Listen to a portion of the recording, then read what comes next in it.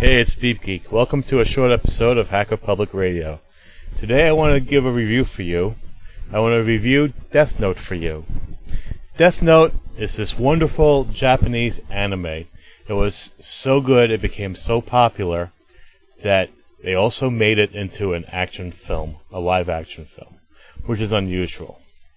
And something I really liked in this Japanese animation was that it deals with an incredibly adult theme. You know, I'm a fan of Japanese anime, but I don't like the ones that are really obviously made for children. I don't like childish plots. But the really wonderful thing about the animation industry in Japan is that they make both. They make some for children, some for adults. They have a history. I mean, one animation I watched was, about war orphans from firebombing raids ordered by LeMays in World War II. Not for kids. So, but back to Death Note. It deals with an incredibly adult theme, and it's a psychological and supernatural thriller. And I'm not going to give you any spoilers, but I have to give you some kind of plot synopsis. And the story centers around a character named Leto Yagami. And he finds a dropped Death Note. And he finds this note and picks it up, and it says, "Whoever's name is written here, he shall die." And now, this prep school kid is like, yeah, sure. But curiosity gets the best. He tests it on a pretty bad guy, and it works. The guy croaks. So he decides to try to use this Death Note, this power of death he was given, the supernatural power of death, to build a perfect world, a world of justice without crime. And, it deals with vigilantism, so he becomes naturally hunted by the police. But they can't catch him because all these murders are done remotely. There's no physical evidence left. They can't use normal police methods.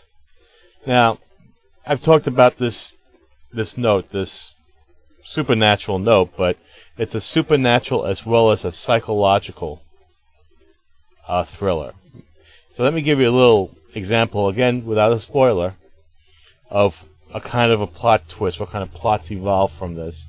In one case, in one of several things that happen, a lone retired FBI agent suspects Leto and begins pursuit of him, of course, trying to interrogate him, but suspecting that people's names might be a factor, uses an alias.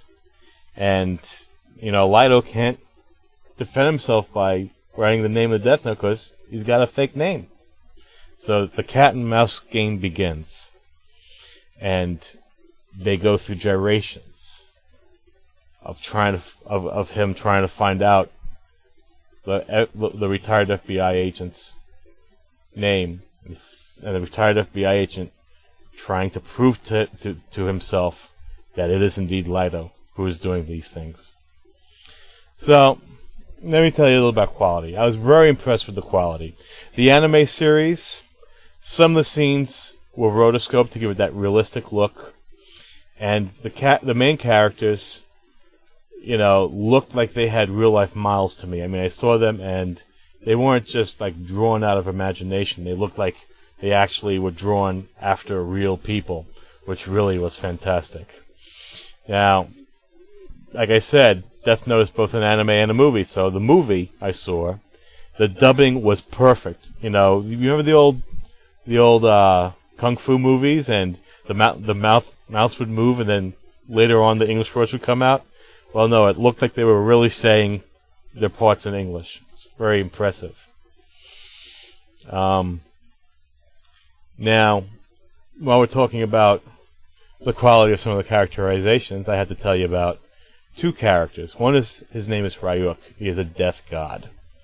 And he begins having a relationship with Leto. And so, he's a very fearsome looking character. And in the anime, he's fantastic. He has a very warped sense of humor. Has some great lines and moves the plot along wonderfully.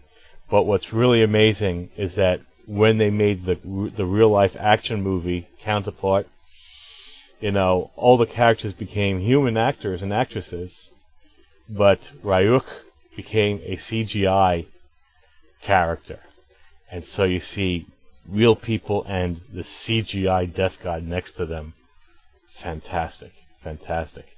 And, I also have to tell you about, we've all heard of the stereotypical anime babe, the big eyes, the figure, etc. Well, the anime series has what has to be the quintessential anime babe, Misa Amane, a teen model in Japan. Absolutely gorgeous. As a matter of fact, the anime character Misa, the actress for the action movie counterpart, does not do justice to the animated girl. It's fascinating. Fascinating characters.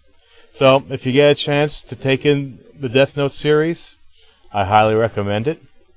I hope you've enjoyed today's episode of Hacker Public Radio. Hacker Public Radio is, of course, community radio, so please do consider recording your own episodes and sending them in. We'd love to get them out there. Thank you and have a wonderful day. Thank you for listening to Hacker Public Radio. HPR is sponsored by Caro.net, so head on over to caro.net for all your hosting needs.